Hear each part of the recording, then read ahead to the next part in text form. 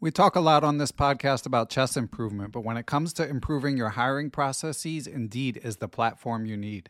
Indeed has over 350 million global monthly visitors, and it has a matching engine that helps you find quality work candidates fast. You can use Indeed for scheduling, screening, and messaging so you can connect with your candidates faster. And Indeed doesn't just help you hire faster. 93% of employers agree that Indeed delivers the highest quality matches compared to other job sites, according to a recent Indeed survey. Years ago, when I was running a chess teaching business, I found it hard to find good help, and I had to go through a lot of back and forth to even screen potential candidates. Indeed allows you to do those things efficiently in one place. Indeed's matching engine is constantly learning from your preferences, so the more you use Indeed for hiring, the better it gets. Join more than 3.5 million businesses worldwide that use Indeed to hire great talent fast. And listeners of Perpetual Chess will get a $75 sponsored job credit to get your jobs more visibility if you go to Indeed.com/chess. Just go to Indeed.com/chess right now, and you'll be supporting our show by saying you heard about Indeed on this podcast. Indeed.com/chess. Terms and conditions apply. Need to hire? You need Indeed.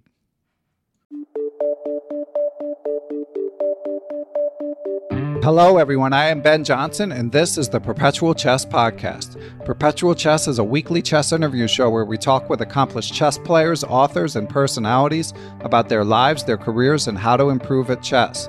Perpetual Chess is brought to you through the generosity of its Patreon and PayPal supporters and by Chessable.com.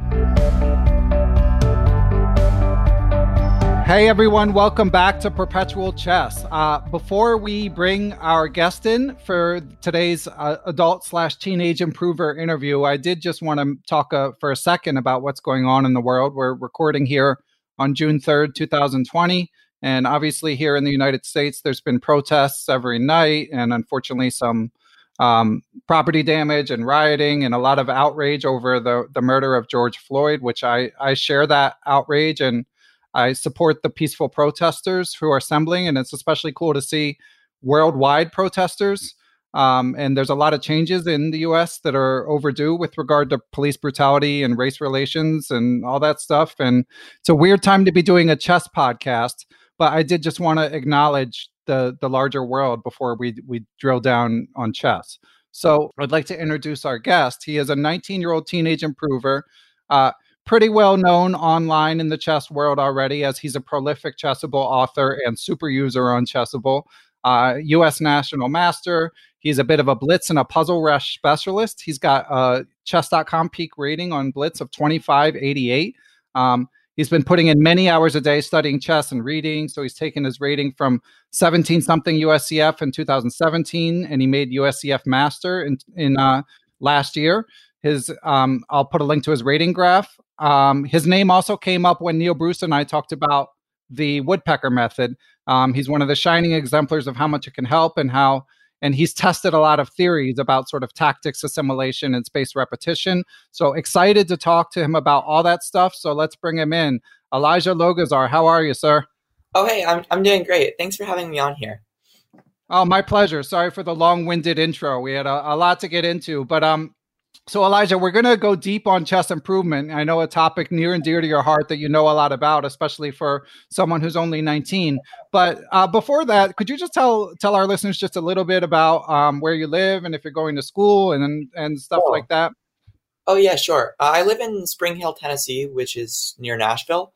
And I'm not going to school because I'm working on chess all the time. Awesome. Yeah, that's sort of the impression as someone who follows you on Twitter and comes across your posts on various forums. That's sort of the impression I get. And obviously it's paying off. So how many hours a day would you say you've been spending on chess? I mean, I know you do some teaching and you write courses for Chessable as well. So, but how many actual study hours? On a good day, maybe about 10. Wow, that's crazy. And do you think in terms of goals, Elijah, or is it just like you want to get as good as you can and whatever happens, happens? I do both of them. I have goals, but the goals are less important than just doing as best as I can. And actually the immediate methods and making sure I can improve my habits are more important than the immediate goals too, because that will lead to the biggest long-term growth. Goals are measuring that. Yeah. So good perspective. And Elijah, if you don't mind, I'd like to kind of dive right into the woodpecker method because the episode that Neil Bruce and I quoted you in, where we got into a little bit about the history of spaced repetition, Michael de la Maza's work, and then the woodpecker method.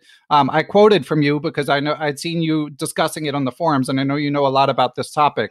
So, to begin with, could you just walk us through like how you found out about spaced repetition and what your experience has been with it? So first of all, I've been using Chessable for years. Since basically the first year I came back to tournament chess some 4 or 5 years ago. Maybe it was a little bit longer than that. But so I've been familiar with Chessable as a platform, and I was using it for spaced repetition when I was younger. I didn't really use it very much for tactics when I was a young teen. But when I was using the tactics trainers in variety of forms, I would find that it was sort of a hit and miss whether what I would do would stick or not. And as I got older, I found that more likelihood I would have of seeing the same tactic, and for whatever reason, it just wouldn't stick. And that wasn't an issue as a young teen, but it was an issue as an older teen. And so I started using spaced repetition more often. This is especially true because my mentor, David Milliron, explained he's an adult beginner who broke 1950 USCF, despite not having learned the rules until he was 25. He explained to me a lot of the neurology behind how intuitive improvement works. And so I already understood that spaced repetition was an effective method. And I started doing it for dozens of Chessable courses, basically. And it seems to work very well. I actually don't.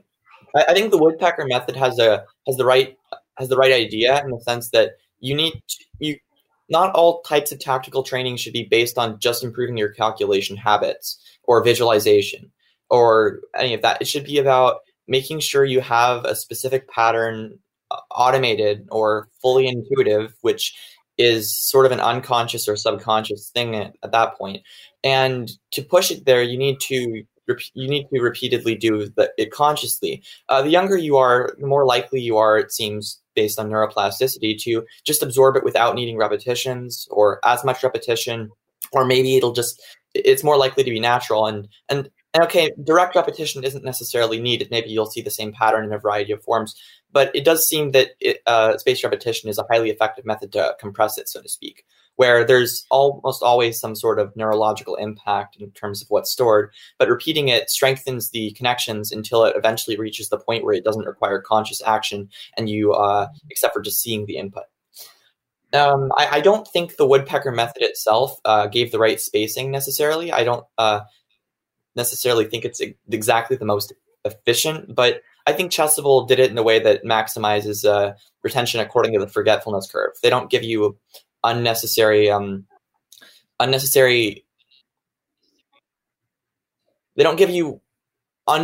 repeats, but they give you enough repeats to remember it, because you're likely you're more likely to forget material after a certain amount of time, and if you repeat at that time, then it extends the period exponentially, so to speak.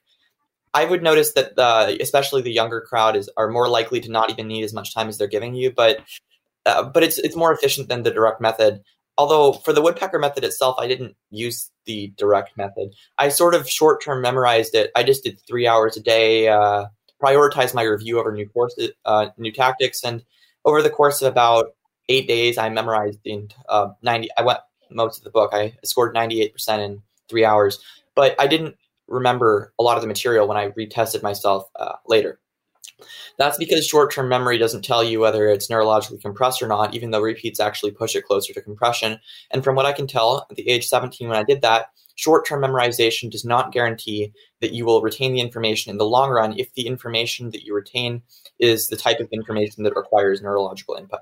Although I would note that 15-year-olds should be enough to guarantee that, at least from my discussion with David and testing with Daniel Gersh and his 700 tactics and exercises by Neistat.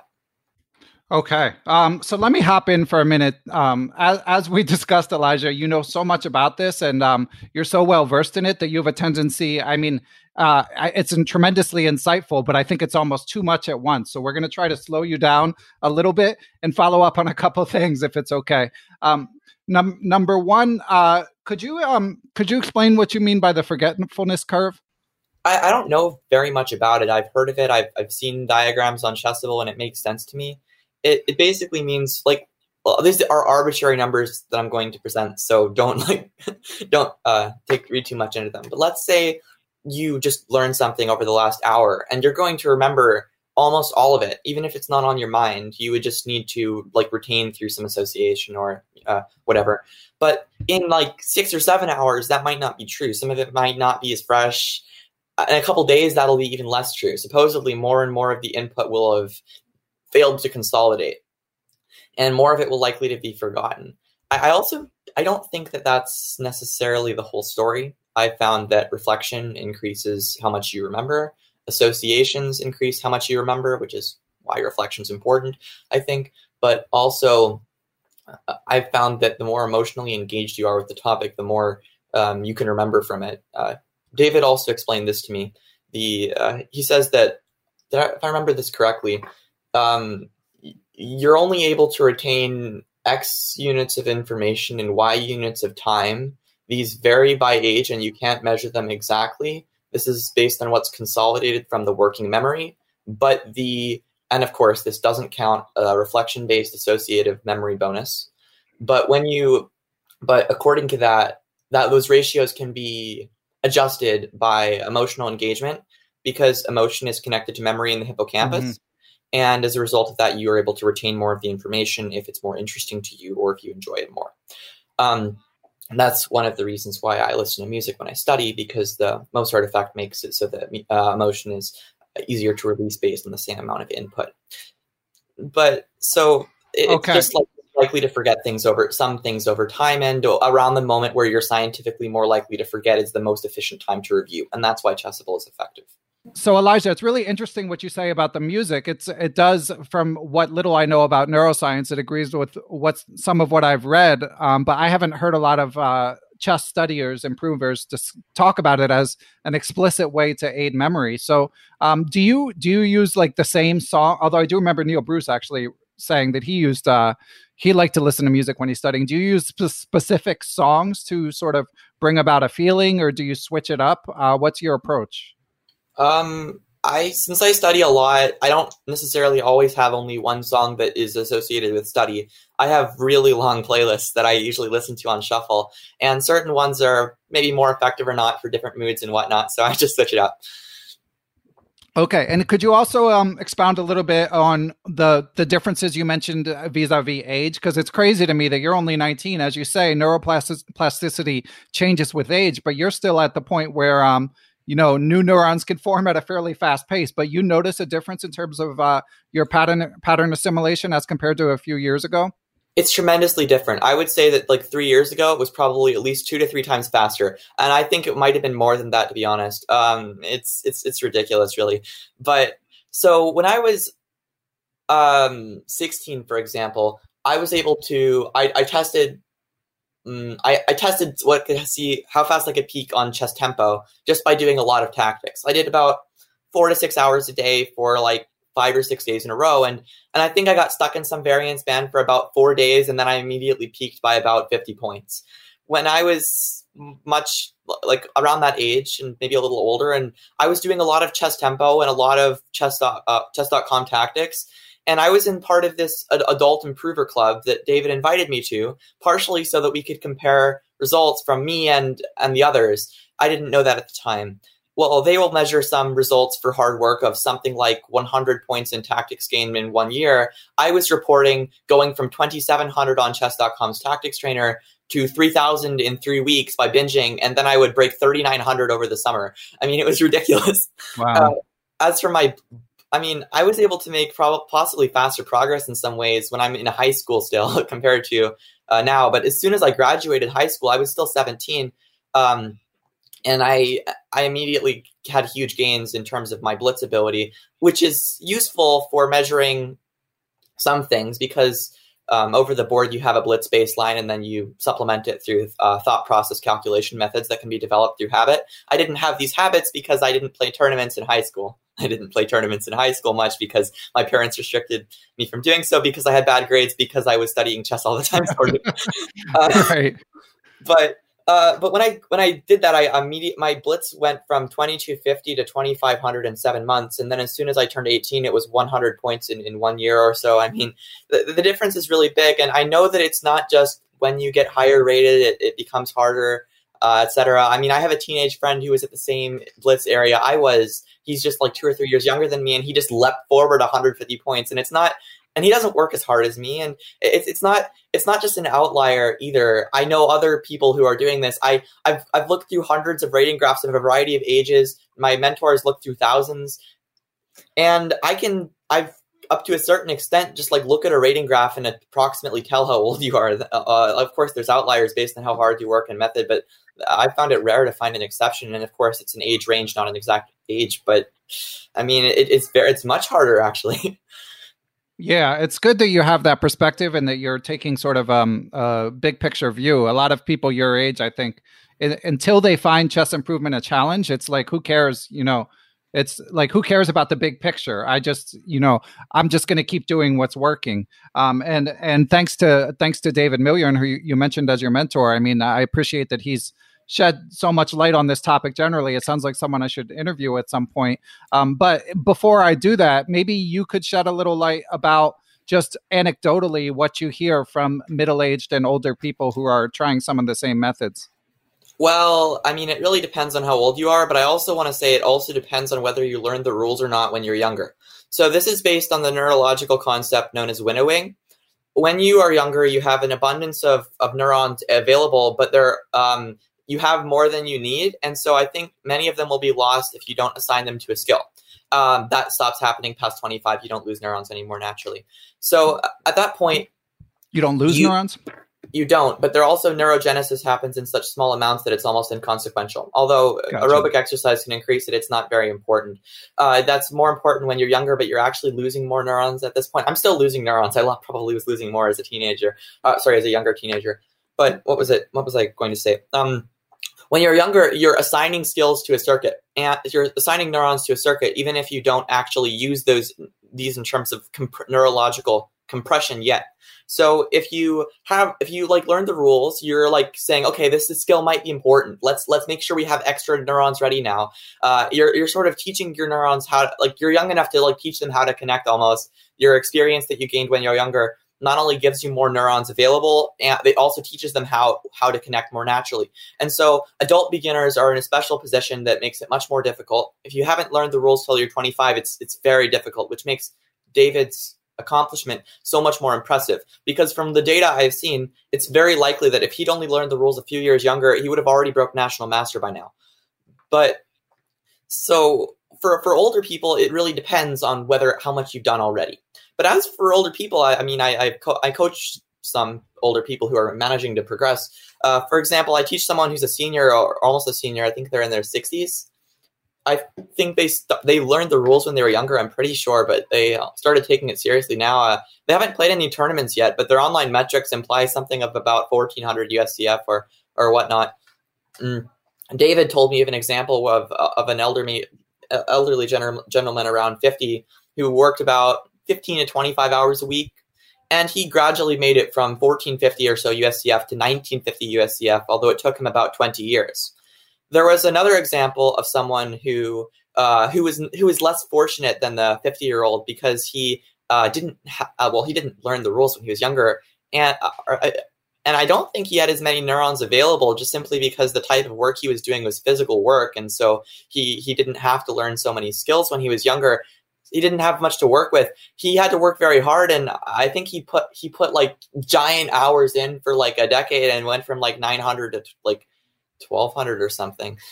It was I'm talking giant as in 30 or 40. I mean, of course, when you're 50 plus, it's much different than 30s and 40s. I teach someone who's in their 30s. They made it from 1,000 USCF to 1,800 USCF in only a few years. Although admittedly they were active at 24 and he was working very hard, playing tournaments a lot. And I think he was an extreme thought process specialist, which means that his intuition baseline required from the neurological level was lower. His chess.com blitz was only about 16 or 1700, having him do a lot of speed tactics to work on that. And he's showing very clear peaks on Chess Tempo and chess.com and Puzzle Rush. So it's definitely working. Okay. Wow. So much information packed into everything you're saying. I mean, clearly, one early takeaway from this interview is just older listeners, and I include myself as a 43-year-old in this. I mean, you've just got to have modest expectations. I mean, and as you say, certainly there are outliers, but you never want to assume that you're an exception. So that doesn't mean you can't enjoy and study chess, but certainly it's challenging. And I know science is constantly evolving, so not everything is settled. But I mean, just in terms of, I also look at a lot of rating graphs, probably not as many as you and David. But I am struck by just how difficult it is for, anyone, especially around the age of 30 onward, to improve. But Elijah, I want to hop into a couple woodpecker and space repetition related questions. We've got a bunch of good questions for you, so thank you to all the Patreon supporters who sent them in. But before I do that, Elijah, I just want to take a break to hear from our friends and your friends as well at Chessable. Speaking of Chessable, of course USCF Master Elijah Logazar is friendly with them because in addition to being a power user of their product, he has put out lots of courses for them that are affordable and highly reviewed. When you hear Elijah talk about how he uses chess engines later in this interview, it'll become clear why his opening courses are well received.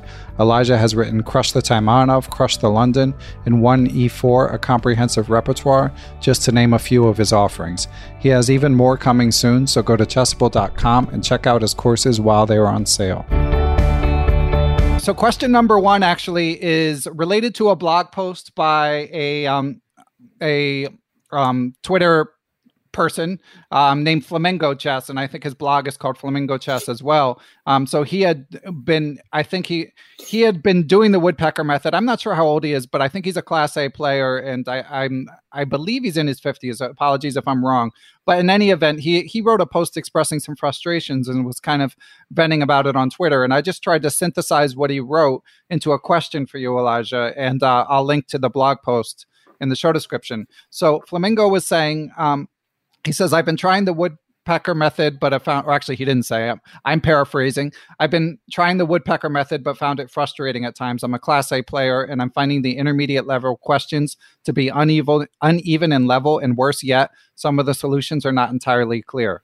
As a result, I'm spending lots of time on some of the puzzles and either not getting the whole answer or finding the answer a bit unsatisfying. Should I continue with the woodpecker method? So what do you think, Elijah? I think the Woodpecker Method is a good book, but it also is not the ideal puzzle set for the compression or spaced repetition or woodpecker, whatever you want to call it, method, specifically for the sake of neurological automation, specific for club players. I think the difficulty is just too high. For example, International Master Kostya Kavitsky, he was trying to do woodpecker and automate it, but he's already an international master. And presumably he would already see automatically, in many cases, more than an A player would see in a slow game with a really effective thought process. And when Kostya was doing it, he would get a lot of repeats, and when he was repeating, he still sometimes wouldn't be able to solve it quickly. He was slowly calculating through it. If an international master has to slowly calculate through a lot of the solutions, even after having already seen it, maybe it's not the ideal book for an A player. Though it's not a bad book. The puzzle set's very good, but you're trying to automate the basics here. You're trying to make sure you see all of the most basic things so that you can have a foundation to calculate on that's bigger than you had before. And but if you try to do that now, maybe a lot of the basics that would help you automate this more easily, because it'll plug into a network that already exists, would it's going to be a lot harder without having more of the basic patterns already. And so, you could continue the book, but if you want to test woodpecker method or spaced repetition, high volume speed tactics or any of that sort of thing, it might be more appropriate to try an easier puzzle set and just do that on the side for your calculation training.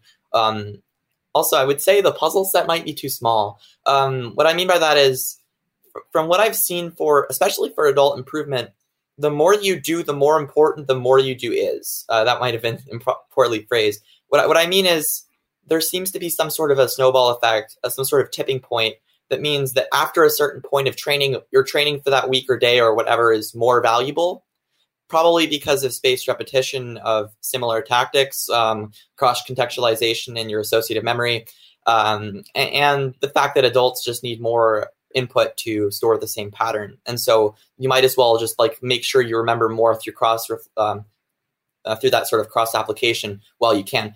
It's only 1,000 puzzles. Okay, it's going to be helpful to do that. But when I heard about adults in the adult improving group, and it was working very well actually, doing this sort of training, I think they called it salt mines training.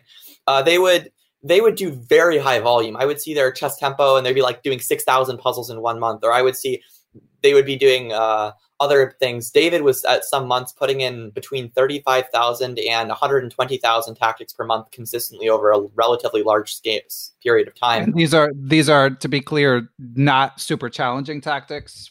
Like it's more about the pattern than the difficulty. Well, that's right. There might be some puzzles that were hard for you the first time, but you're still repeating it. But I would say for the most part, it was salt mines training. That is repeats of easier tactics to make sure you have everything simple, automated. Like, for example, I think there was this one user, Poker Ram, on Chess Tempo. He would deliberately go below his puzzle set and go for specific motifs or whatnot, and then or puzzles he missed, and then he would just repeat within a set. I think Randy Julian was doing that. He would just do high volume, easier tactics within a set to make sure he would have them all automated. But it's also okay to do harder tactics, but preferably not significantly above your ability. I think a really good app for adults is the Chess.io app. It has about 35,000 tactics, and it Chess.io. Chess.io. Oh, right. Okay. Because it has a lot of spaced repetition built in, but it starts with the easiest it has a lot of hard tactics, but it starts with easy tactics, and every harder tactic on the entire platform is based on an earlier tactic that you already learned in a simpler form, and it's the exact position, actually, I think. So you can build your way up to harder ones that allows you to woodpeck, so to speak, harder ones. It will repeat, although not immediately, so that's spaced repetition, and it starts from the basics, so it's a fantastic app. I think David said he went through it twice.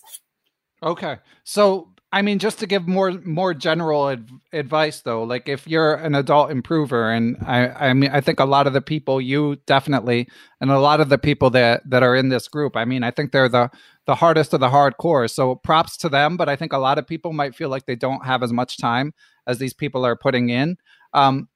So you would say, to synthesize, focus more on repetition than difficulty, but it should be a large problem set.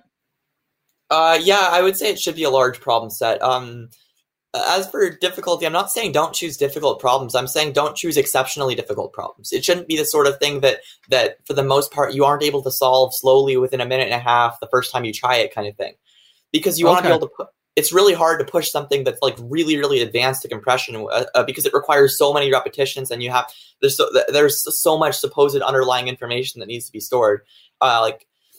It just makes sense to start on something of moderate difficulty and push it forwards, kind of thing, or even faster, even lower difficulty, but make sure you can go from like 30 seconds to like 7, and once you're at 7, you're usually good.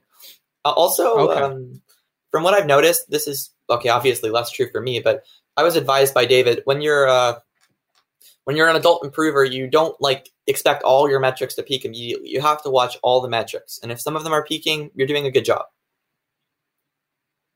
Okay. And the metrics would be?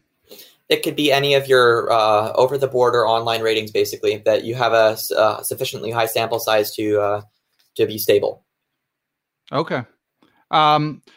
Yeah, I mean, I think it's just tough for some people because if you have an hour a day, you spend it doing tactics, you don't even have time to gather metrics, Well, that's true. From what I've seen in adults in the 25 plus range, and what I've heard, it seems to be that you don't have metric gains until 45 days or so for the most part, unless the gain there, and if there is gains, yeah. Probably it's not major, and most likely it's just too small sample size. You don't know your variance band yet, kind of thing. But usually, if you're doing enough, there is some sort of gain at that point. Although in some special circumstances, I would say this is probably true for especially older adults. I would say maybe 40 or 50 plus, though I'm not sure. I'm just theorizing from what I've seen. And for adult beginners, it's a lot more likely to stick from short-term memory compression or whatever into a long-term neural network automation if you also apply it in a game. So David did high volume bullet chess after doing an enormous volume blitz, and he would always analyze his games as a way of consolidating. He told me that he would sometimes do spaced repetition enough to make sure that he could solve all of the puzzles in a set quickly, and he would retest himself later, and he could not remember hardly any of them. And he has a phenomenal memory, but tactics are the sort of thing that in order to memorize in the long run, you need some sort of pattern in your neural network.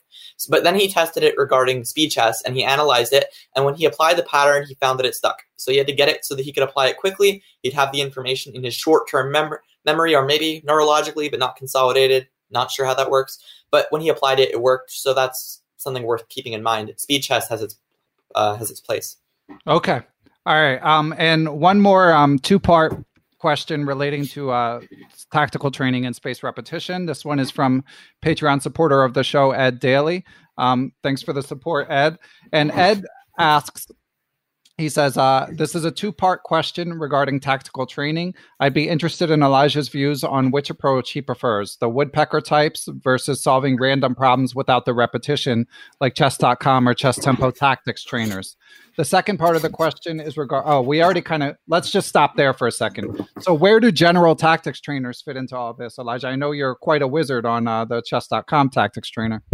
Well, one of the reasons why I got so good at chess.com and chess tempo and got to on chess.com, it was number 34 out of about 775,000. And on chess tempo, it was number 2 on the website for Blitz Tactics. It was the reason I was able to get so high was because I was doing so much that it was as if I was just doing spaced repetition for a giant puzzle set. I would get a lot of repeats. Like on chess tempo, there was a point where I was doing, I remember one day before I was studying Kasparov, my great predecessors with David, I think I got 830 puzzles on chess tempo that day. I would just repeat. I would just cycle through a giant set, and eventually a lot of them just compressed, or I would remember them, and then I would get harder puzzles later because I've already got through those. And I think that happened with chess.com too. In the higher up ranges, they just don't have as many puzzles, and I happen to already be strong enough at tactics because of what I did as a young teen that I was able to get to that point and through high volume just push through basically. But as for overall, it has its place. With spaced repetition, you're only getting the same positions. With general solving, you get the same patterns in a lot of cases, but different exact positions. As mentioned already, there seems to be this sort of associative memory cross-application of similar positions, similar patterns that make it more likely that any of them will stick. In that regard, for high volume training. So when you do chess.com, you're putting more volume in, so to speak, or you're having things that would contextualize with what you're doing spaced repetition. And if you do enough, it should be spaced repetition. But I really don't know. I can't give a universal answer because it would vary by age. But David was also he would do spaced repetition. He would do specific puzzle sets, but he would also do those chess.com, chess tempo sort of things. And I could think of at least 2 benefits to doing so. One of which is in your rating, you have a rating there. It's a metric for your improvement. It likely will matter to you if you care about improvement. And therefore, you're more likely to be emotionally engaged, celebrating if you get something right or, no, if I got something wrong. So if that happens, you're increasing the number of units of information you can retain in that period of time. There are ways you can still do that regarding with spaced repetition. And I in the right mindset, I enjoy repetition training as well, but that does seem to be a bit of a natural bonus. Another thing is that you know which puzzles you get wrong because you've definitely tried them. If you're trying some Chessable course and you're just going to repeat everything, you might be repeating puzzles that you already got right quickly. And so there might be some efficiency lost there, and it might be too tedious just to pause every puzzle you've solved quickly already. With chess.com or chess tempo, you can just do a large set for a day and then import the puzzles you got wrong into a private Chessable or whatever spaced repetition set. I did this when I was climbing quickly. I know other people have done private sets, so there's other platforms besides Chessable for this, but it's effective. I've tried it. Other people have tried it, and you already have your emotional association because of your rating, or you're wanting to prove yourself with this or that or whatever. So now you can repeat it. You have a very, very specific pattern or a position you want to target that you know you couldn't solve, and also the whole purpose of repetition is to compress to automation. So you would only do this for the ones that would be most beneficial for that. For example, 7 seconds or so tends to be the automation point based on David's data. But it seems to me that within 15 seconds and 45 seconds, it's not automation, but partially it's neurologically there. Slower than that, it's calculation training, and you had some of the information, but it's nowhere near automated. So what you could do is you could try to slow solve puzzles for accuracy on one of these metrics, and you care about your rating, so that's going to be a good way to get your rating up maybe. But anything that you solve slower than 45 seconds maybe would be good to import into a private puzzle set for you to drill. Also puzzles that you got wrong after trying hard and whatnot. And then you have a specific spaced repetition set that is designed specifically for you that is based on what you miss but isn't exceptionally difficult. And it makes sense to do this. Also for me in Puzzle Rush, for example, I also spaced repetition this. I do enough volume that despite chess.com has a big puzzle set, but I get repeats all the time. So I might I missed this one before, or sometimes I might be like, I've missed this 3 or 4 times already. I hope I don't miss this next time. But right. But then eventually I tend to get it right, and it seems to be working very well. That's a very big puzzle set, about 150,000 puzzles. They had about 1,000 a week. So if I can compress a large portion of that, it would be very good for my tactical ability, I would think.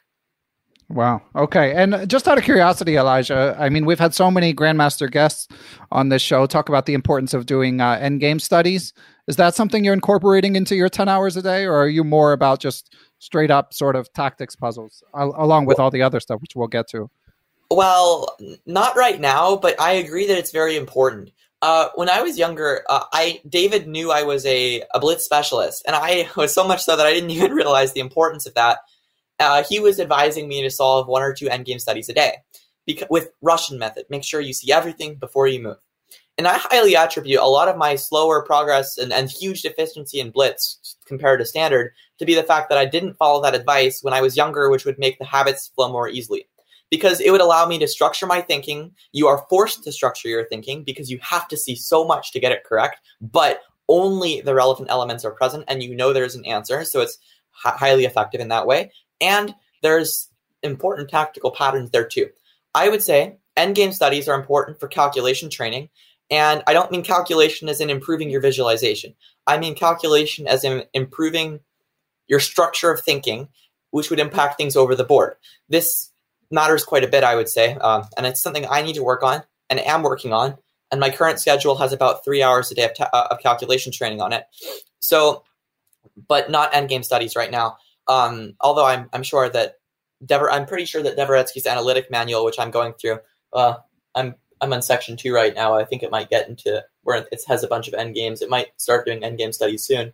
But endgame studies are something important for, and is one of many effective methods for calculation training, structuring your thinking. But for strong players, they're really strong players, experts and masters, you often can just visualize. You can play blindfold anyway. You can visualize really deeply. There might be some natural limit where you have to really push hard to push past it. But for the most part, that's less of an issue. It helps with structuring your thinking. For lower than that, and in that range to improve it, blindfold, endgame studies also help you deepen your natural visualization, which can increase your tactical ceiling as well, I would say.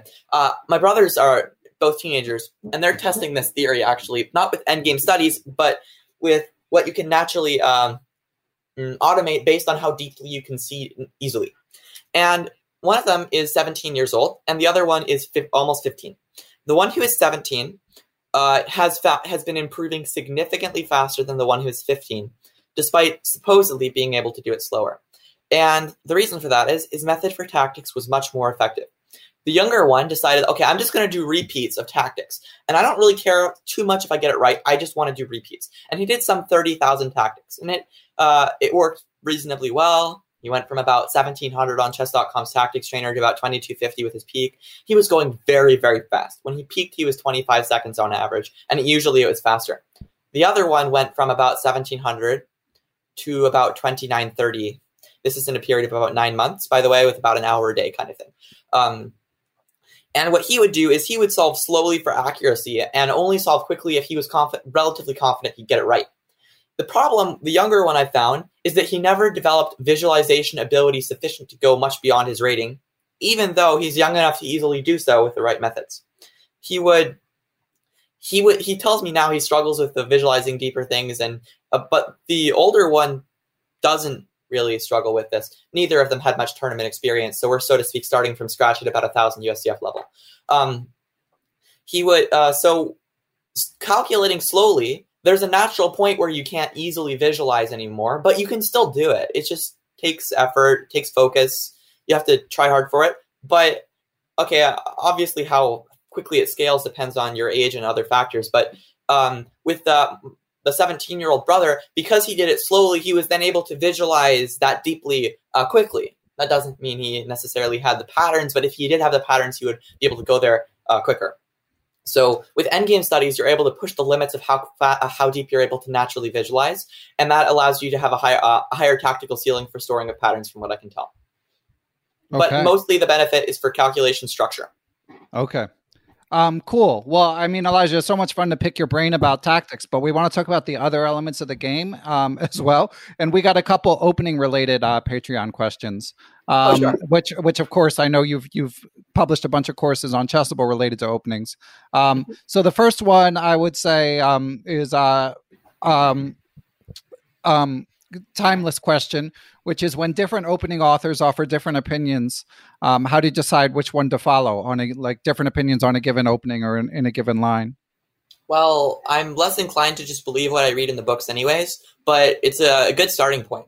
When I was younger, I didn't really have a coach for most of that, so I just started doing my own opening research and got used to that. I use databases, I use books, but I use computers. I don't necessarily always trust any of the sources individually sometimes. And if I have a sufficient reason for doubting if I have no reason to doubt and I believe the evaluation looks correct, etc., all right, that's fine. If I do, then I often analyze further. And right now, one of the main tools that I use is supplement to other resources, is that I analyze with Leela Zero on a high-speed server that can get to high depths very quickly. That's not to say that I always believe Leela Zero either. There have been times where it's like, this doesn't look right, let's analyze deeper. Or I've read some books on how computers work, so I have some idea of when to not believe what the computer is telling me. Like, for example, Matthew Sadler's Alpha Zero book, he clarifies that, yes, it's a game changer. It's very good, and it told me some things I was already suspecting and some things that I didn't know yet. One of the things that he noticed was that most chess engines, and I will say Leela Zero included, actually, although less so perhaps, is that there tends to be a type of 0.00 positions that are completely wrong or incorrectly evaluated by the computers. There is no perpetual, but they're saying 0.00. There's this strange repetition of moves when there is no perpetual to the king or any necessity of doing so. The reason they're doing that is because it's too complicated. They don't want to make a decision about how to make commitments in the long run.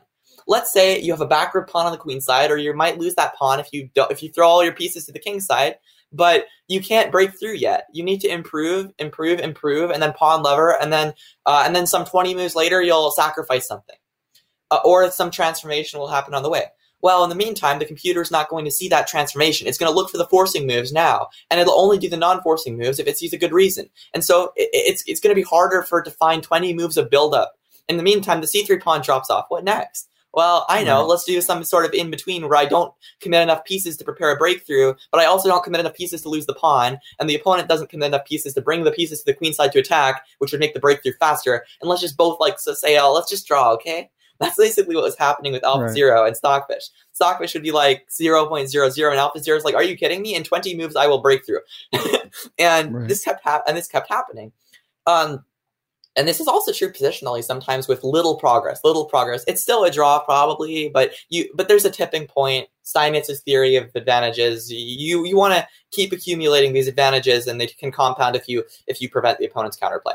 Alpha Zero would do this against Stockfish, so that Stockfish would make little concessions, and Alpha Zero would slowly increase its progressive score. And Stockfish would say 0.00, and then it would eventually jump up massively. It wouldn't notice any sort of transitioning point, but that's because it would see a breakthrough now. But humans can sort of see the long-term trends, so to speak, sometimes. you don't always believe the computer. You have some idea of what the computer's strengths are that you can't match, and some things that you can see that the computers either can't see easily, or if they can see it, they will see it because you guided them, you put the moves on the board so they wouldn't calculate all the nonsense on the way. So and then you have to guide the computer. You don't always believe I remember one specific example where I was investigating a line in the French defense based on an AlphaZero idea. And Leela Zero said 0.00, and I didn't believe that. It's like, well, it's so complicated. How could it be 0.00? So then I just analyzed it out, and apparently there was a breakthrough. I just wasn't seeing it. And this breakthrough is usually side for the attacker. And the attacker was eventually winning. So with that in mind, also regarding computers again, Leela Zero is very good compared to other engines of detecting long-term sacrifices from the general point of view, but it still has... It won't always see the tactical breakthrough. And Stockfish needs the tactical breakthrough sometimes, or it won't just trust the sacrifice. But because the breakthrough is almost always happening on the attacking side, a lot of sacrifices and dynamic opportunities that were previously thought to be unsound or implausible are turning out to be sound and correct. And actually, I think chess development is trending in that direction, looking for these. But you don't trust anything unconditionally unless you, in the sense that if you have a reason to disbelieve it, all right, critically analyze, and if there's evidence that you're wrong after that, okay, correct your viewpoint, but try to go beyond what you're shown in the search for the truth. Actually, there's there's one interesting thing about that. Petrosian specifically discusses this in his book Petrosian's Legacy.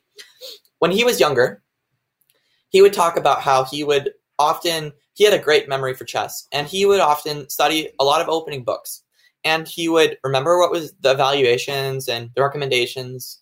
And then he would go into some tournament and he's all confident because he has his opening preparation or whatever. And then he'd plan his line and he'd lose the game out of the opening because somebody else read that book and found an improvement also, and he didn't know about that. I think Alekhine also had the same thing. You don't just critically believe what you're taught. You believe unless you have a reason not to, and then you analyze on your own. And if you disagree with the authority, okay, maybe you're wrong, but you have to believe that there's a chance of it being wrong sometimes. And then you can you have your own ideas too. Okay, yeah. And of course, in the engine age, it certainly helps. You're not just flying blind. You're able to at least check and make sure you're not missing anything obvious with your suggestion. And I don't know Thomas's rating, but I have to say, Elijah, I suspect that your answer might be a little more detailed than like the amount of work that a lot of people can do.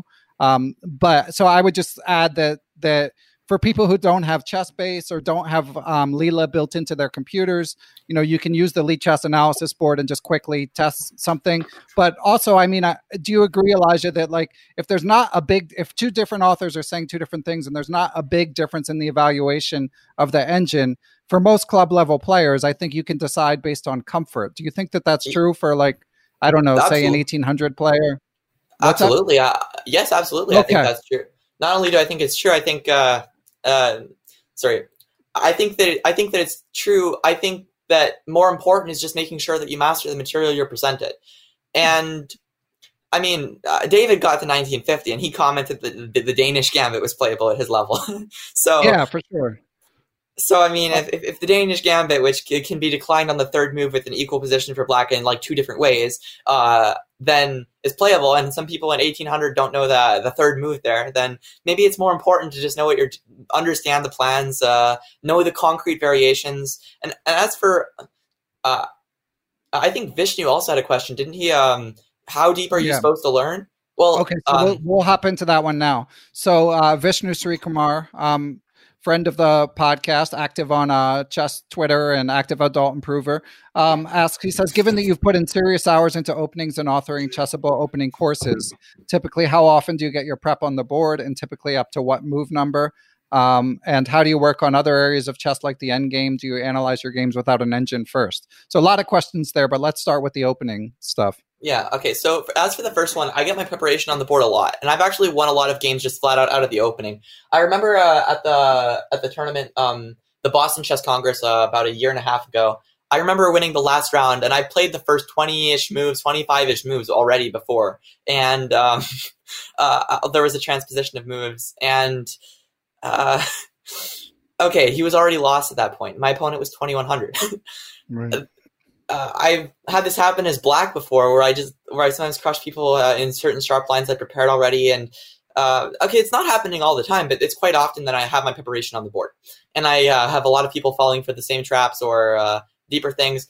I remember an example recently where I was playing an online Blitz tournament, online Blitz Titled Tuesday, I think it was, yeah, and I was paired against this grandmaster with a rating of about 2950, and I don't exactly want to call out who he was, but after playing me, he accused me of cheating on his stream. But really, I just prepared I transposed that in my preparation on move 17 in a very sharp Sicilian line. I missed a couple opportunities to punish his move order, and then after he made a mistake, I was just calculating the finish basically.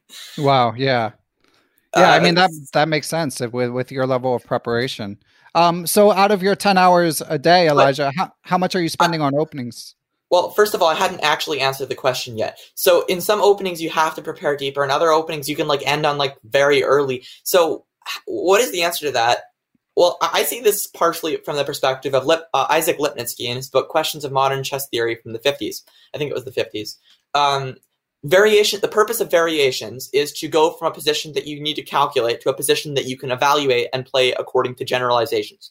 So from the opening point of view, there's a lot of very concrete transformations that change the speed of the position, the nature of the position, the tactics. You have to know these.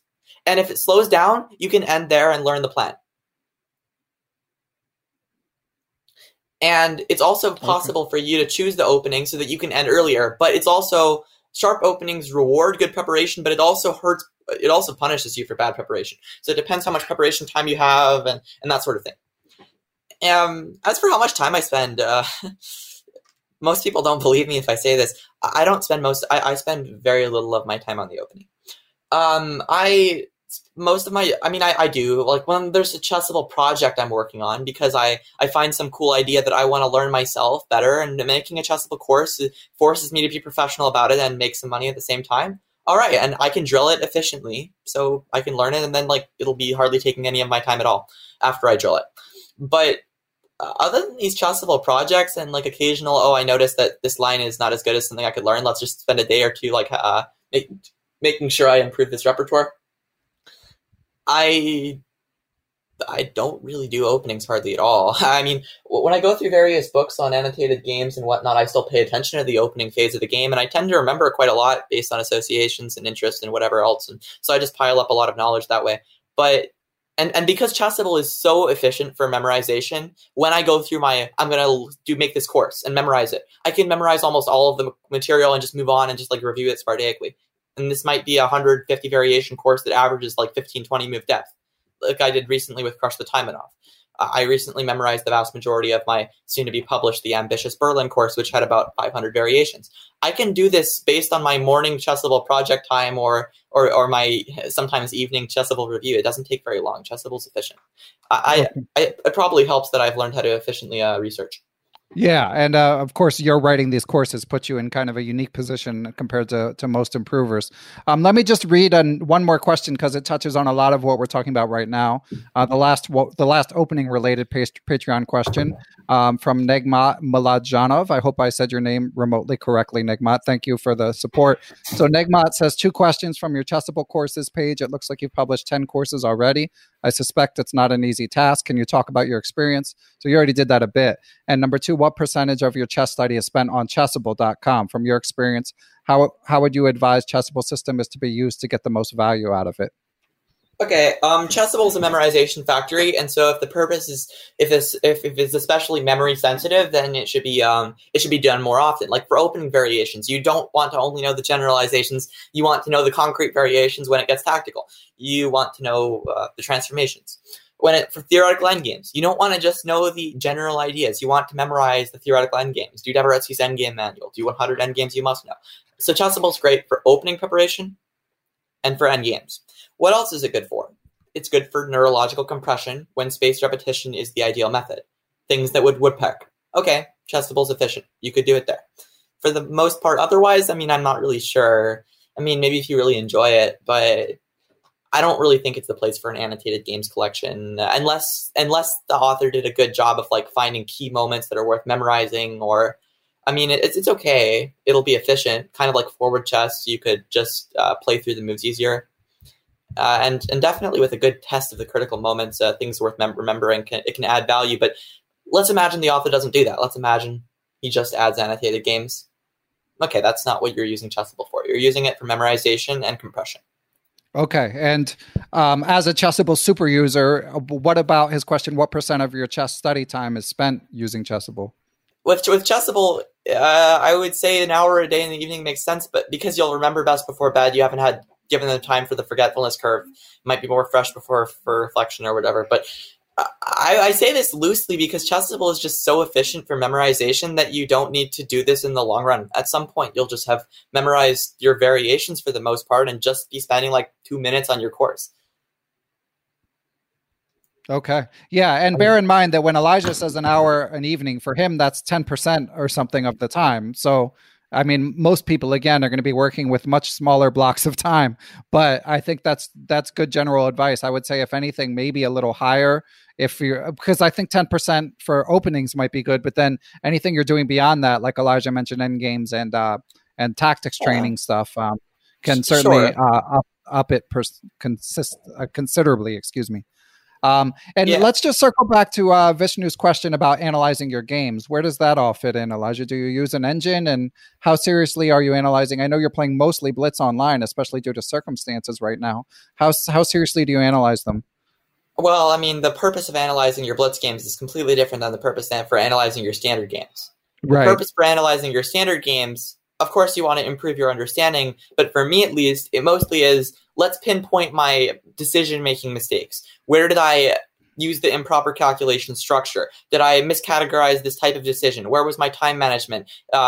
Is like that sort of thing. I'm working on my thought process, calculation methods, and habits with my over-the-board games, and I need to scrutinize them very carefully in a lot of cases. But I mean, it depends on the person, and of course, game analysis is very important. I think Mark Dvoretsky made it clear that this is possibly the most important. I don't remember for sure, but I think Kasparov might have agreed with that. I think Botvinnik taught him to do that.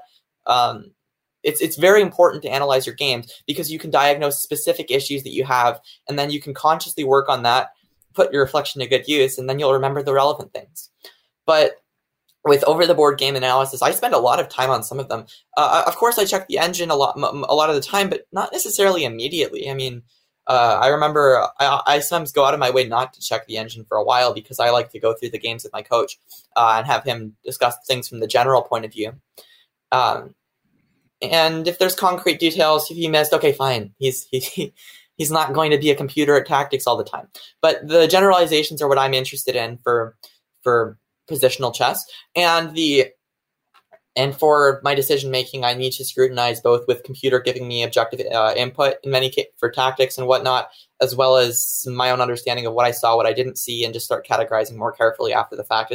It can take a long time, but I wouldn't say it's like 16 hours for one game. It's like probably like less time than the game took, but it's very serious. As for Blitz games, yes, I analyze my Blitz games. For the most part, it's just let's use the retry mistakes feature on chess.com, and for the most important tactical mistakes. Occasionally, it might be like, well, I had a question about that during the game. I've been studying this topic a lot. I'm just curious about this strategic moment that I didn't know what I'm doing. It can be effective when combining with content, but usually for Blitz to be effective for improving your intuition, you should be doing a lot more training than Blitz. And I'm not really playing Blitz that much right now, but I'm probably going to come back to it and do a lot more at some point. Okay. All right. We have one more listener question, but first we want to take another break, Elijah, to hear from a new sponsor. Hey, Perpetual Chess listeners, I want to tell you about the first AI chess tutor, Decode Chess. If you find it frustrating when a chess engine recommends a move without an explanation, Decode Chess is designed to help you make sense of those recommendations and to help you understand the why behind the moves. Decode Chess explains every move recommended by the chess engine Stockfish in plain language in order to give you a full picture of what's going on in a position. Decode Chess is currently most effective for players rated around 1800 ELO and below, but can also provide value for stronger players and for parents who are trying to help their kids improve. GMs Dayan Bakov and Boris Gelfand have already recommended it, as have many other titled players and chess tutors. For an example of the system's capabilities, please visit decodechess.com and try it out free of charge.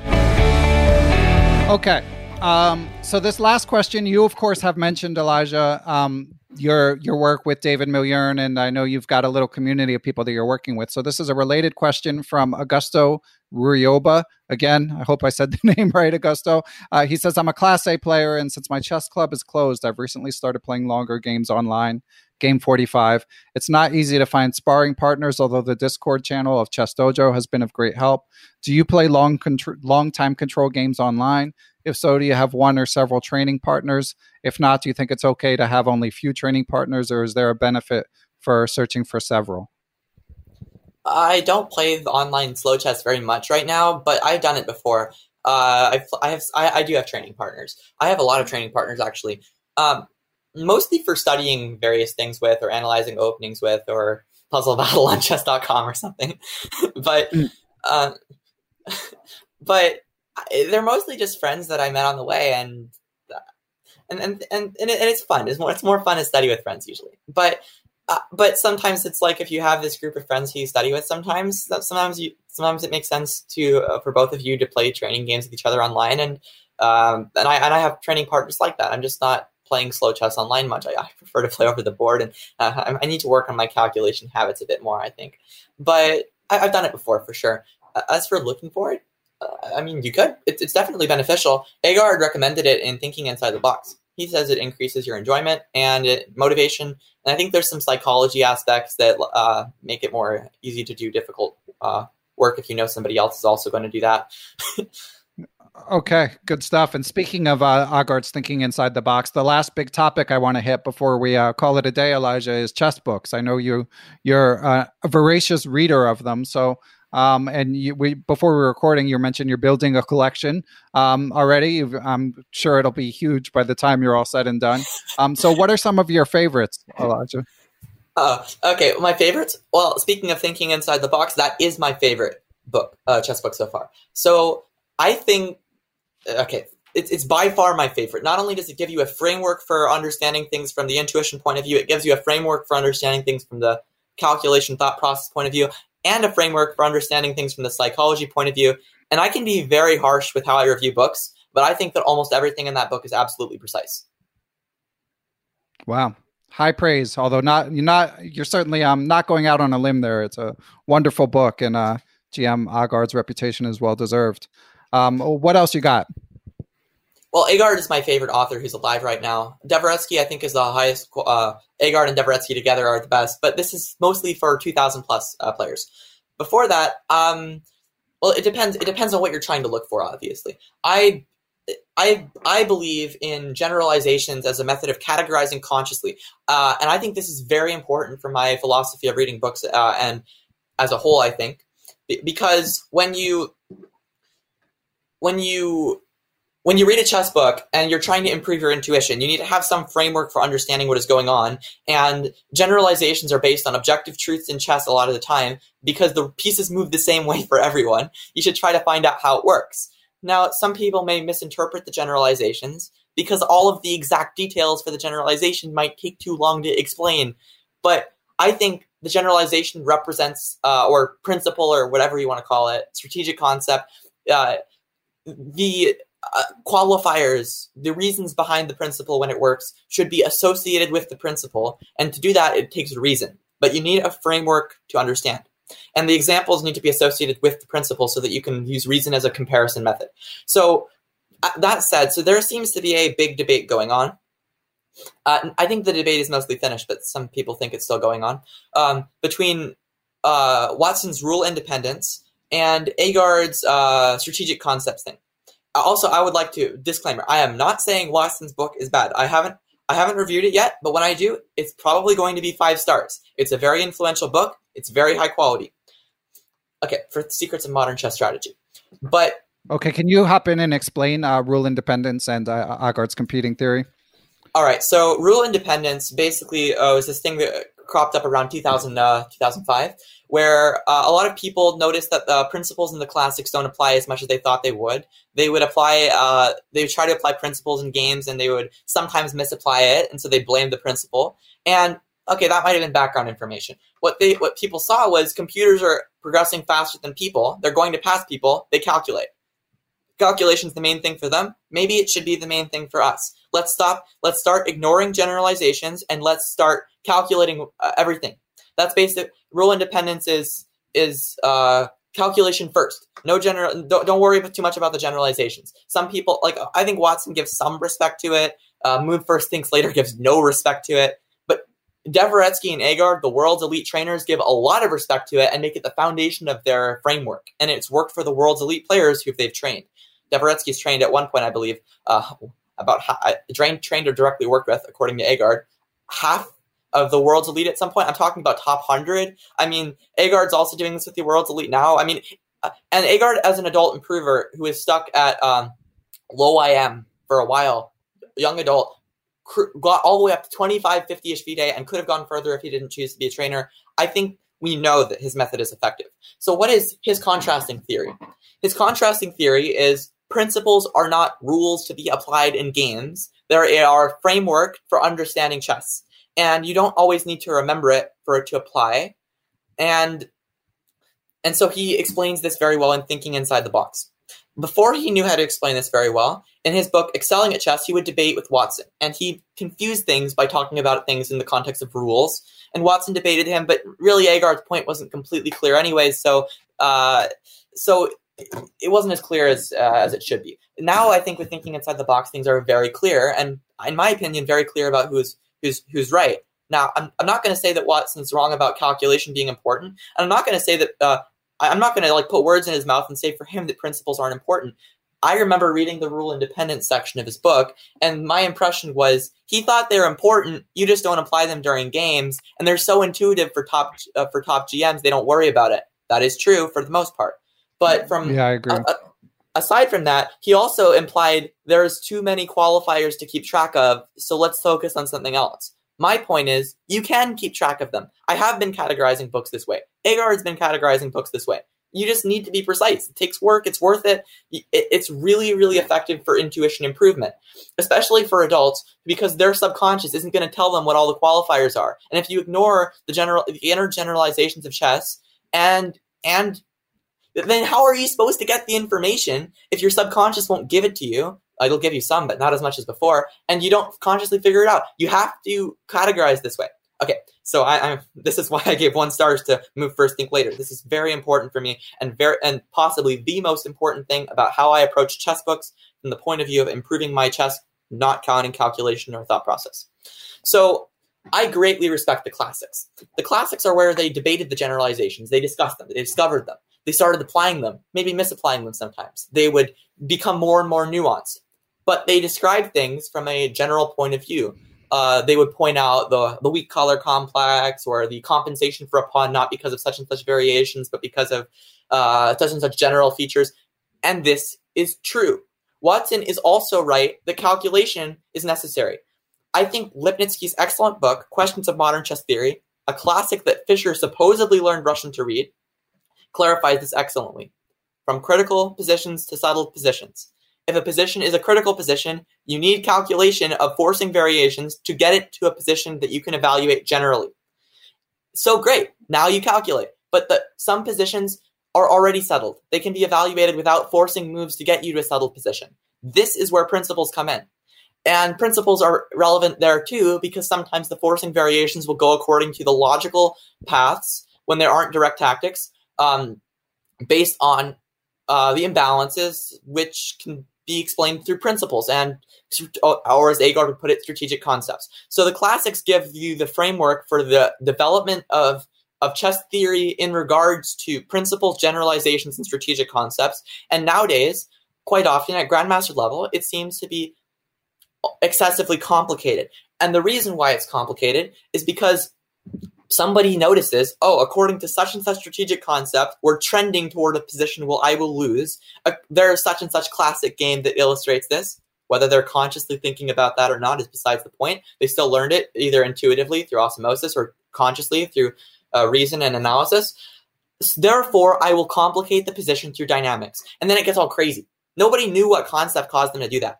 But the older games allow you to see a plan in action, and and then the opponent doesn't realize that with a normal trend of the game, without tactics, dynamics, whatever you want to call it, it will turn into you'll eventually lose. So they just let the plan happen. Now we have an archetype. What are we aiming for when we have this imbalance? We're aiming for this. This is a web method of exploitation. We're trying to push it to simplicity so that there's no dynamics. We have this method now we have an archetype to associate with a strategic concept. And this is one of the reasons why youth, under 18 years old, are very good at applying principles. They subconsciously associate the example with the principle, and their subconscious figures out a lot of the qualifiers for them.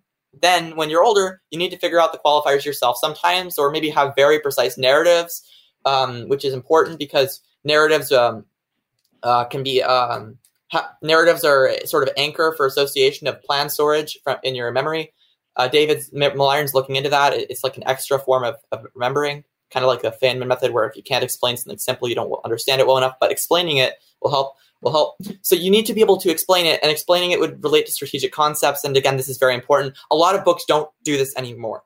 And this is a huge problem, because unless you're super young with super good osmosis and the examples are like archetypical, how is that supposed to help you? You need some framework for understanding how this fits into the whole and how it could be applied.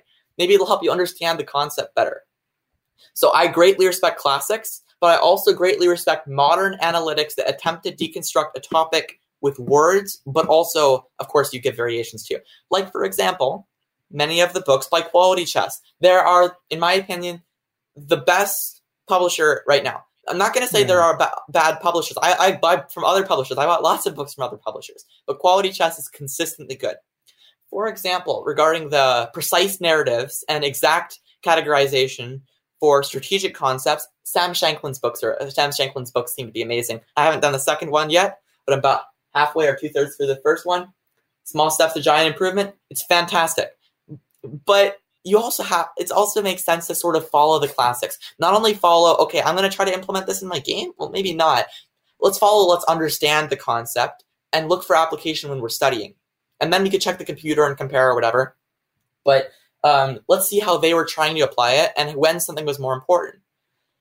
It's very important to understand the importance of strategic concepts. This is foundational to my approach to studying chess books, in my opinion. And of course, the debate, some people have the right to disagree. And I think I made this clear from the discussion of chess computers. Disagree, please use reason. Don't just accept what you've heard. Look for what seems to be what there's evidence for. Analyze it. Look and compare the perspectives and try to come up with what makes the most sense. And this makes the most sense for me and seems to be very effective for high-level chess improvement. So books that do that, books that have precise narratives of strategic concepts are very important for categorization. Classics are good for the development, and modern analytics are good otherwise. But many authors don't know how to explain what they know. And the reason for that, in my opinion, is that they learned it mostly when they were very young. I'm talking about like kids, not just teenagers. And they didn't learn it from books. They just learned it from doing chess. And as a result, they didn't ever have to consciously understand it. They just absorbed it neurologically. And so if they don't understand why they know what they know, they might just they might explain it poorly. Those that learned it analytically, like Jacob Agar, Mark Dvoretsky, I've heard Mikhail Trishin's also a good author. Shanklin's a fantastic author. No surprise there. He's been working very hard and became Grandmaster at the age of 19. That's very late for elite standards. No wonder he's a good teacher. He had to put a lot of analytic work in, no doubt. And he worked with Agard. Agard's methods work. Right. But so I think you get the idea. There's specific authors too. I think that's good. That's good advice overall. I mean, one thing I would say, it's been a while since I read Secrets of Modern Chess History by Watson, but my strategy. Yeah, sorry, Secrets. I've said history because Secrets of Modern Chess Strategy, because what I was going to say is my recollection of that book is it's less a how-to manual and more sort of a tracing the evolution. So I felt like the quote unquote spat that Agard had with him, or the fight. I mean, I loved Jakob Agard, but it did kind of feel to me like he picked a fight with Watson. They were talking about slightly different things, because Agard's much more concerned about the practical implications of how people can improve and how people should approach chess. Whereas I felt like Watson was saying elite players used to do this, but now they do this, sort of thing.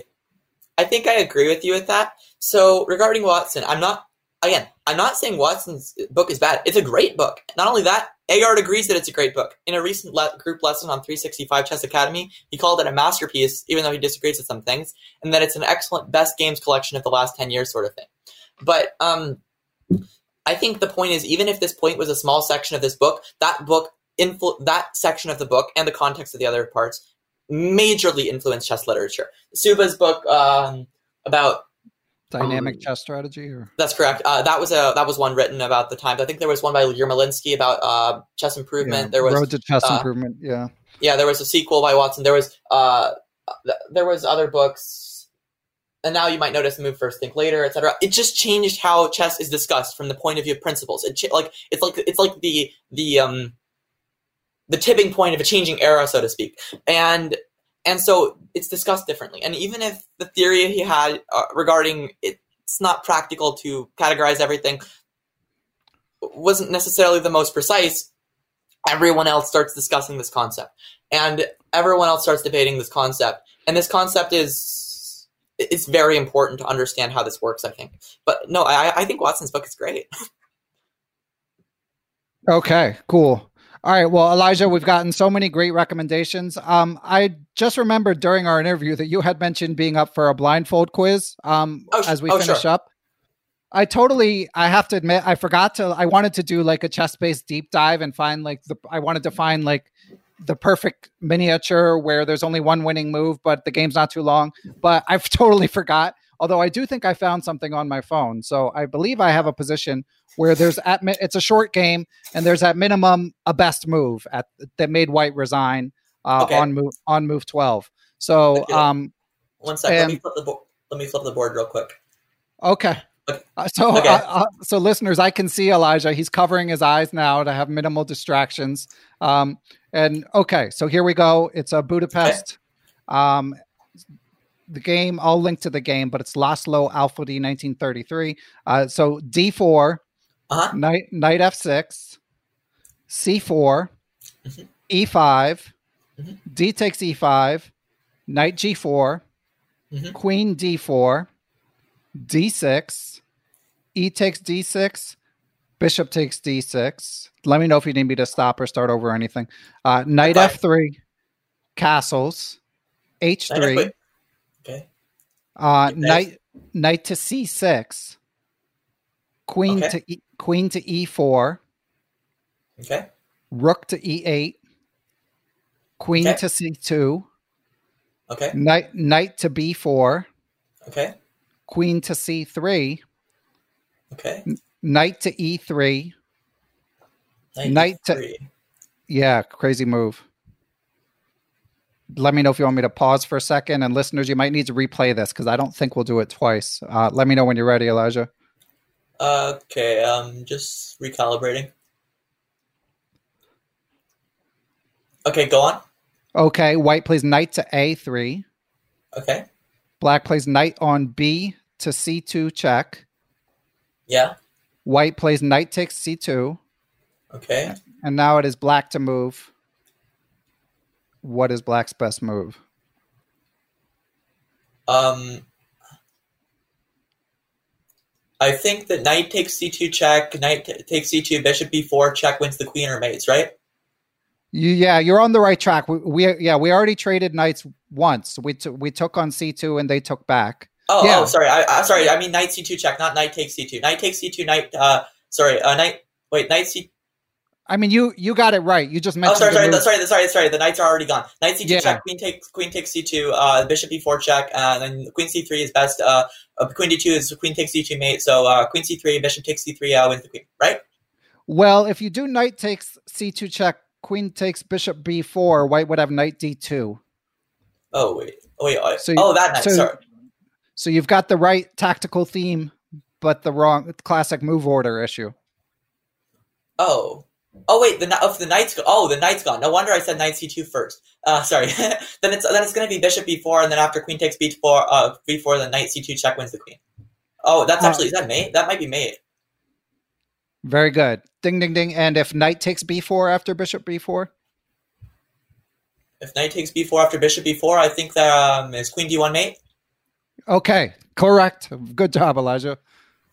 So yeah, listeners, just to show he's been doing some blindfold training as well. So Elijah, awesome stuff. I think people know they can find you on Chessable. What else is the best way to keep up with all your projects? And I'm sure, I mean, there's, again, I feel like people might need to listen to this more than once to catch all the knowledge that you shared. So if they have any follow-up questions, is there a preferred platform for that? Sure. You can message me on chess.com. Okay. Also, I think I forgot to say this earlier. I don't remember. But with Puzzle Rush, I'm doing a lot of Puzzle Rush because it helps me improve my visualization speed. And I've noticed that I can calculate more easily when I do a lot of it, and that with 1 hour a day, I don't get the same impact. With 2 hours a day, there seems to be some sort of temporary gains that compound. My blindfolds been improving. I can do Agard stepping stones methods now. I'm not saying that I can necessarily play blindfold blitz well, although I've been winning mostly against a 1800 friend of mine. One of the things I tried it for Dvoretsky's analytic manual with blindfold slow puzzle solving. I don't think I could have done many of those things without a lot of speed tactics consistently. There seems to be some sort of tipping point that makes it easier, specifically for adults to move pieces around in their head. That's what David told me. I tested it. It seems to be working for me. It's possibly my number one priority right now. So. Huh.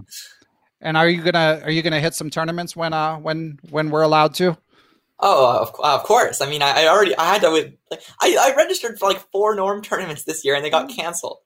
But I'm already like, I might go to a friend of mine's already looking into tournaments. And for example, I might go to the Washington International in a couple months. I'm not sure yet, but believe me, I'm looking forward to tournaments. Yeah, I bet. All that hard work, you got to put it to use. And I forgot to mention, I think you won the under 2200 at the World Open, right?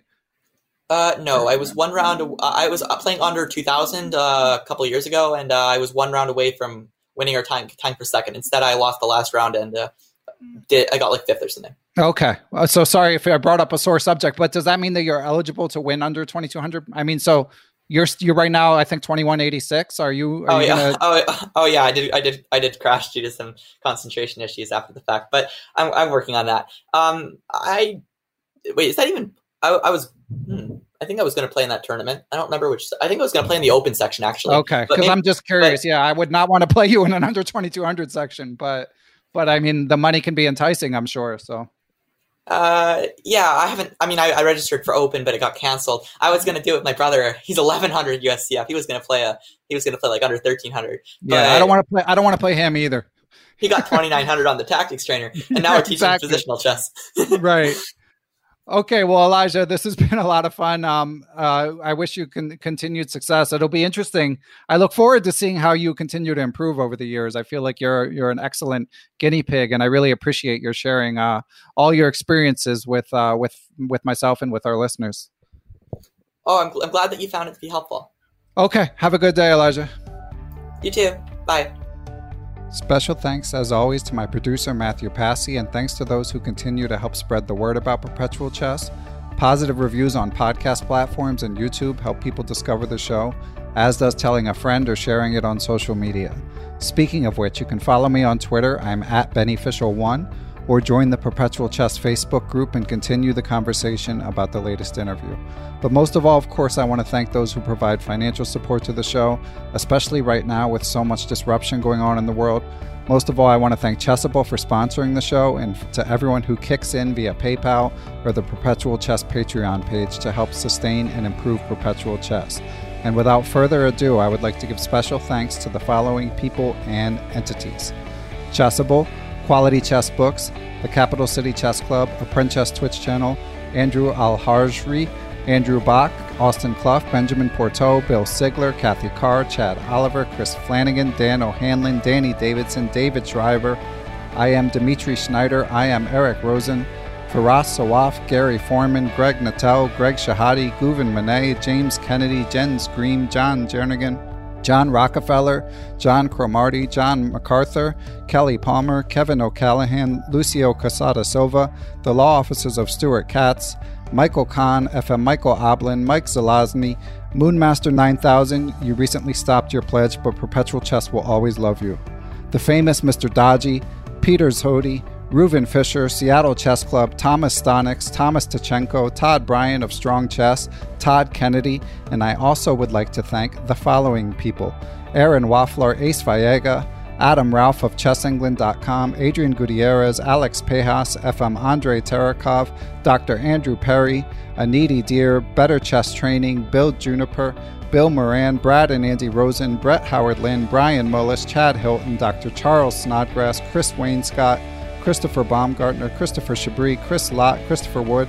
I am Christoph Zalecki, aka Chess Explained, Coach J's Chess Academy, Costa Carras, Courtney Fry, Craig Mallon, Daniel Gell, Daniel Ginsberg, Daniel Lucas of US Chess, Daniel Naylor, Dave Saylor, David Bleskacek, David Cramley of Chessable.com, Dalen Shelton, Dirk Decker, Dwayne Edmonds, Ed Daly, Ethan Smith, Ian Mason, I Am Elect, Donnie Ariel, or possible not I Am Elect, Fox Valley Chess Club, Francis Letarte Lavoie, Frank Tortoris, MD, Gary Andrews, Gary Lewis, Geert Vanderveld, Gerard Barter, Giovanni Russo, Greg Harfst, Han Schut, Harish Srinivasan, Jacob Kovac, Jacques Pari, James Aspinwall, James Benastia, James Murr, Jason Woolham, Jaydeep Chakrabarty, Jeff Anderson, Jeffrey Martello, Yep Holland, Jerry Wells, Jim Ratliff, JJ Schnod, Dr. John Fallon, John Fernandez, John Fontaine, John Hartman, John Jeffrey, John McMurtry, Jonathan Slater, Jordan Goodwin, Jose Rodriguez, Justin Gardner, Jen Shahadi, Joe Rocky, John Thompson, Grandmaster Josh Friedel,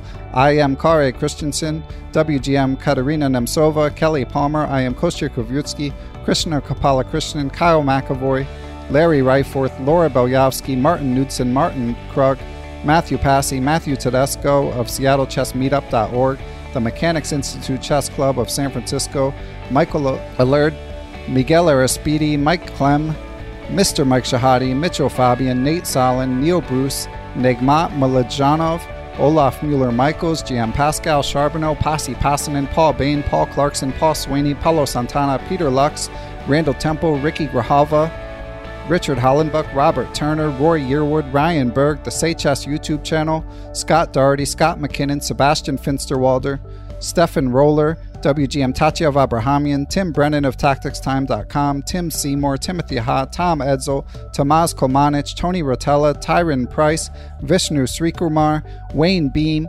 William Brock, William Juniper, William Hogarth, William Peterson, FM Zhao Cheng of Chess1000.com, and last but never least, Zhivko Stoyanov. Thanks for listening, everyone. Catch you guys soon.